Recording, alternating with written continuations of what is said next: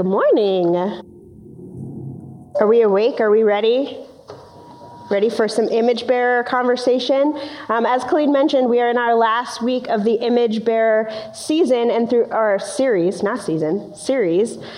throughout this series, we've been talking about identity statements that God has given us in his word to talk about what it means to be a bearer of God's image.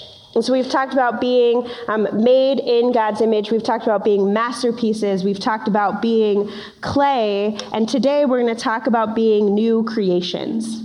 And so this morning, our identity statement is that we are new creations, which frees us up to experience freedom and life in the Spirit for others. And we're going to talk about all of those pieces throughout the morning. But just sit and listen for this minute on this sentence. We are new creations, which frees us up to experience freedom and live life in the Spirit for others.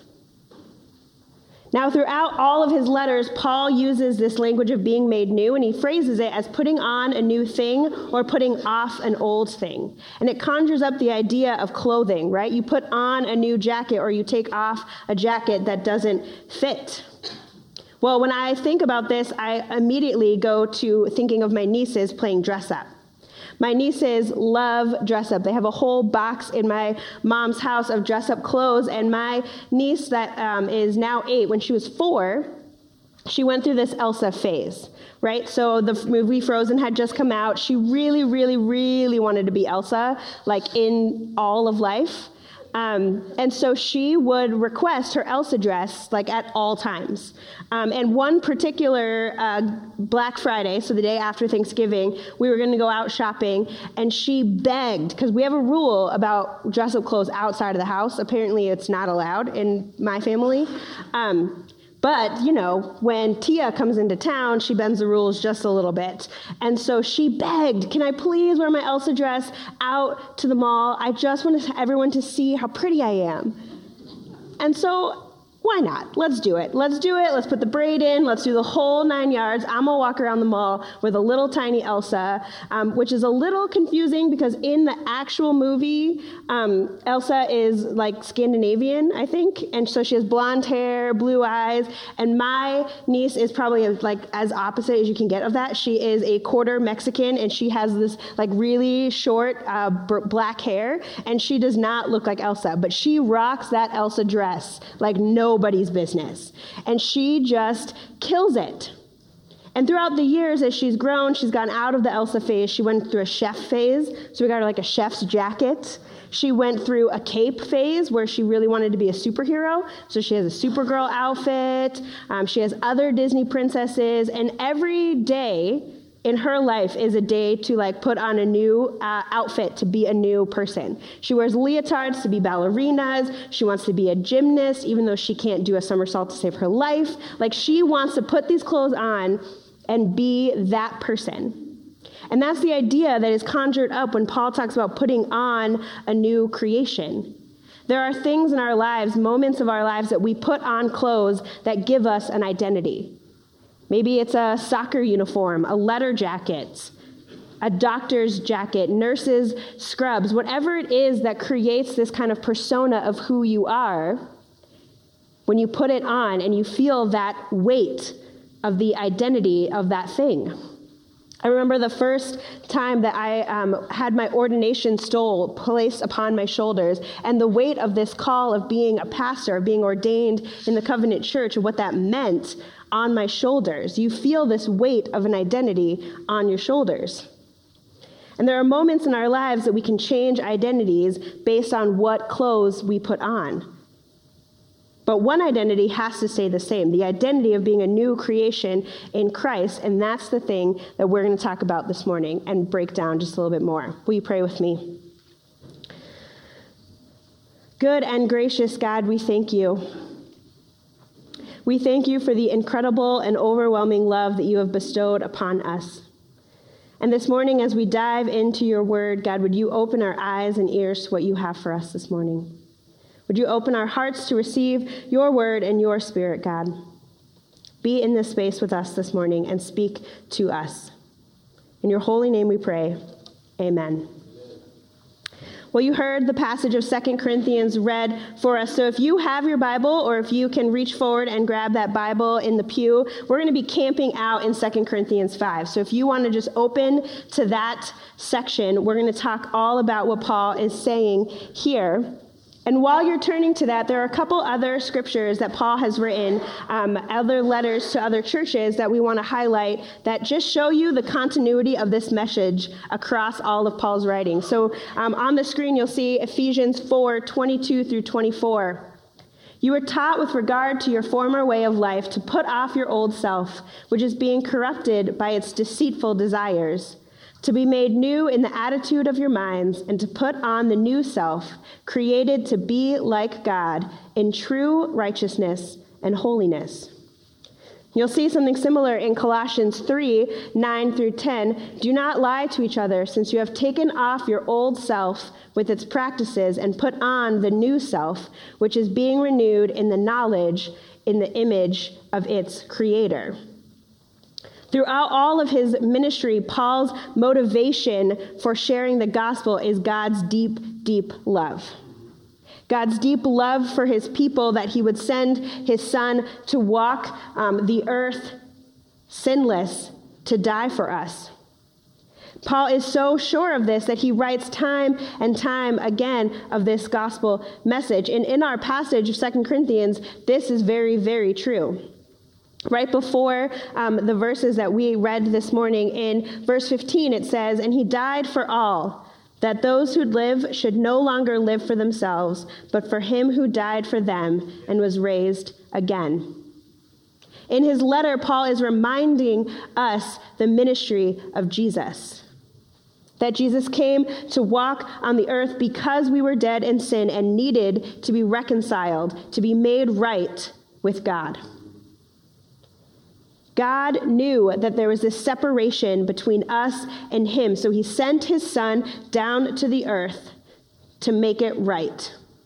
Because we could not do enough to be made right with God. God had to send his son so that we could be reconciled to God. There's no part in this equation that is our doing. God sent his son. This is reconciliation. That God has to send his son to die for us so that we can be made right with God. There's no other way. Paul uses this language. He calls back to the creation story in verse 17. Therefore, if anyone is in Christ, the new creation has come. The old is gone and the new is here. This is awesome news. We are new creations. We are reconciled to God and we are made new. This is the gospel story, right?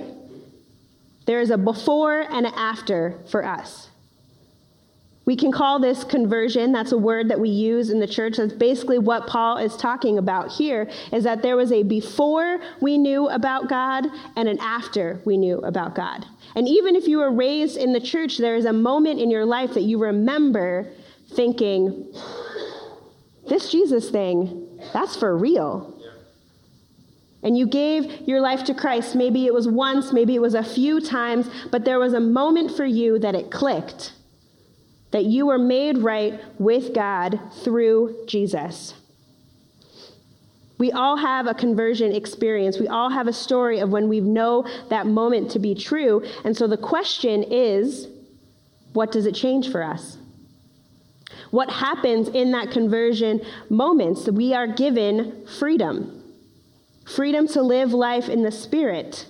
Verse 16 in 2 Corinthians 5 says, "So from now on we regard no one from the worldly point of view.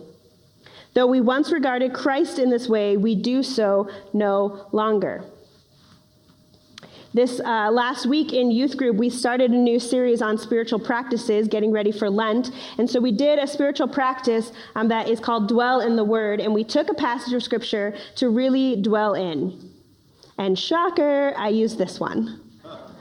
Right? I needed some sermon prep, and so I gathered our high school students around, and I said, let's read this Scripture in 3 different translations. And let's talk about what it means. Ask your questions. Tell me what captures your imagination. What's going on in your heads? And in our style that we do, the questions started flowing. The questions started flowing so much that we actually didn't have time to get to the answers. We discussed, we asked questions, we let it flow, and then at the end of the night, I had to say, if you want to know the answers to your questions, be at church on Sunday morning, and I'll address it within the sermon. So here we go. High schoolers, I promised I would give you the answers. One of the questions we had is in this verse 16, where it talks about the worldly point of view. In other translations, it says the human point of view. In other translations, it says just a new perspective. But all the translations are talking about a change from something before to something after. And the word originally used here in the language is the word for flesh, which is translated a lot of different ways in the New Testament, which is why we see in this scripture, sometimes it says worldly, sometimes it says human, sometimes they just forget that word and just say there's a new perspective. But what Paul is trying to get at is that you no longer regard the world around you as temporary. That this flesh, this physical body, this physical world that we are part of, that is not the only thing in our world. That is not the only thing in our future. And we know this to be true if we confess our faith in Jesus, that there is another future ahead of us. And Paul is saying that he used to regard Jesus in this worldly way. That before he had his experience with Jesus on the road to Damascus, he thought that Jesus was just another man. He only saw the humanness of Jesus. But when he had this encounter with Jesus, when Jesus called him by name and healed him from his blindness, he was able to say, wait, there's something different. And so he's saying that this worldly perspective that he used to have, he no longer has. He has been made new and has a new perspective. Therefore, if anyone is in Christ, the new creation has come. The old is gone and the new is here. This is what Paul is talking about. Paul is saying that before he lived one way and after he lived another. Commentaries on this passage talk about these two verses, 16 and 17, as laying out the two outcomes of life in Christ.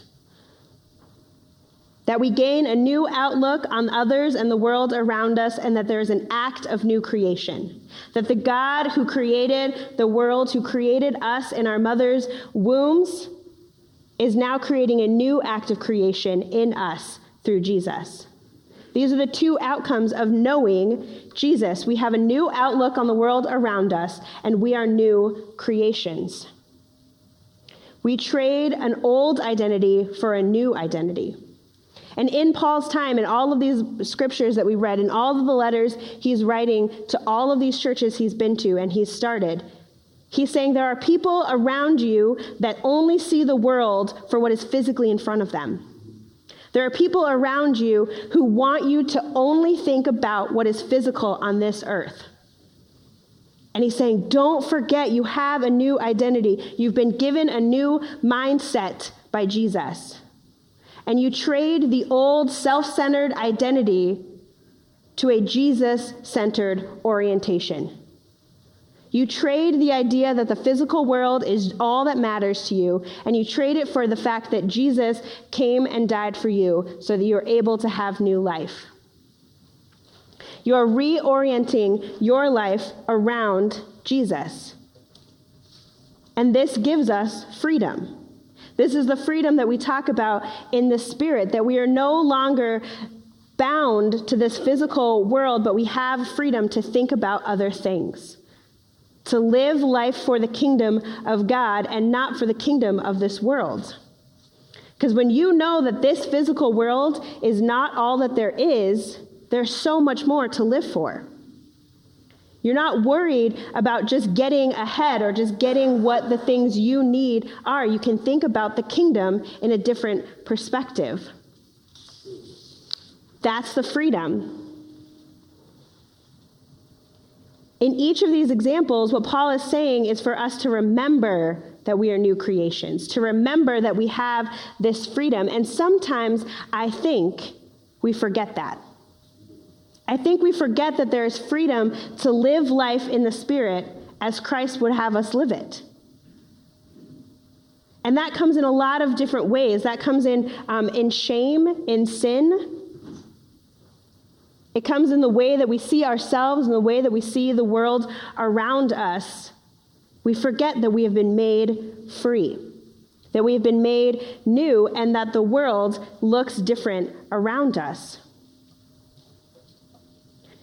Denver-based pastor Nadia Bolz-Weber says it like this: what makes the gospel so meaningful is that it offers us a form of brain spackle to fill in the deeply worn neural grooves in our brains, where harmful thoughts have funneled through over and over. When we think about the world as being solely physical, when we think about the sinful things of the world, we create these neural pathways. We think about things in a certain way over and over and over again. And maybe those lies are in our own lives, and maybe those lies are about the world around us. But if we keep thinking that way, it becomes second nature. When we keep thinking these sinful things, these things that are not of God, it becomes over and over again second nature. And what Nadia is saying here is that the gospel is like a spackle that fills in those grooves, that says it can be different now. You don't have to live the way that you've always lived. You don't have to think about yourself in that negative way anymore. You don't have to see the world that way because of Jesus. And that is what the freedom is. That is why the gospel is so compelling, is because we are able to be free and to live life as Jesus would have us live it. We get to have freedom, and that is good news. But it doesn't stop there. It continues on. Paul says in verses 18 through 20, all this is from God, who reconciled us to himself through Christ and gave us the ministry of reconciliation. And that God was reconciling the world to himself in Christ, not counting people's sins against them. And he has committed us to the message of reconciliation. We are therefore ambassadors of Christ. As though God were making his appeal through us, we implore you on Christ's behalf, be reconciled to God. We were made new for a purpose. And sometimes in the church, we think about being made new as simply for ourselves. There's a professor of New Testament named Scott Halfman. In his commentary about this passage, he says this: the new things have happened in Christ. However, they are not private spiritual experiences, but in a new way of life that derives from the reorientation. It is not meant to solely be a private spiritual experience. Yes, there is that first moment, a private spiritual experience where you interact with Jesus and your life changes and you're no longer the same that you were before. That is absolutely a part of the freedom. But the second part of the freedom is that you have to move outside of yourself. The second part of your freedom is that you have to have freedom for others. This passage, when we read it, is the gospel message very clearly played out. We were dead before, we were given new life, we put on a new creation, and then we are called to the ministry of reconciliation. We are called to live in this world as Christ's ambassadors. Throughout this series, we've talked about how all of these identity statements give us an identity, a right, a privilege, and a responsibility. And the responsibility of being a new creation is to live as if we are a new creation in a world that so desperately needs us to be new creations, so desperately needs us to live out of our freedom, to live out of our free from shame, free from sin, free from transgressions, to live that way so that the world can live that way. And so my question that we have before us is, what part of that do we need to pick up this morning? What part have we struggled with? Maybe you're sitting in here this morning and the thing that you're struggling with is claiming that identity of being a new creation for yourself. Maybe there have been things that have happened to you or that you have done, and you need to lay those things down and pick up the new creation jacket. Maybe you need to take off the one that you had and put on the new creation and just spend time with Jesus, remembering that you are called child, beloved, masterpiece, chosen, fearfully and wonderfully made, and new creation. Maybe this morning what you're experiencing is that you need to remember that you need to be teachable. That you need in this next season of life to remember what it means to be chosen, and remember what it means to continue to grow in your relationship with God. Maybe this morning you're sitting here and you're realizing that your freedom has only stayed within yourself, and that you haven't thought about the others and the world around you the way that Christ would. The way that Christ walked when he was on this earth, the way that he calls us to live for others. But here's the thing, this week is Ash Wednesday, starts the Lenten season, and we're going to be going on a Lenten season, a journey of transformation. And so what is it, as you walk into the Lenten season, what is it that you need to work through? What is it that you need to claim as your identity or your responsibility? What is it that you need to put on and put off?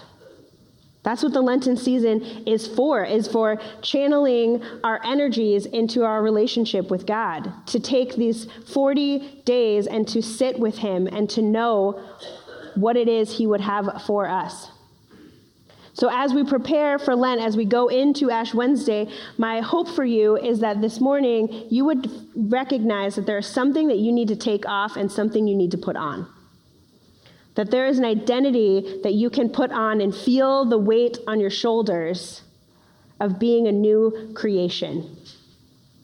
Feel that weight not because it's heavy, but because it is a marker. Because it is something that forms who you are as a person. We are new creations. We are given the freedom to live life in the Spirit, and we are able to do this for the world around us. Put on a new identity this morning, maybe for the first time, maybe for the 100th time, and watch the good things that God will do. Would you pray with me?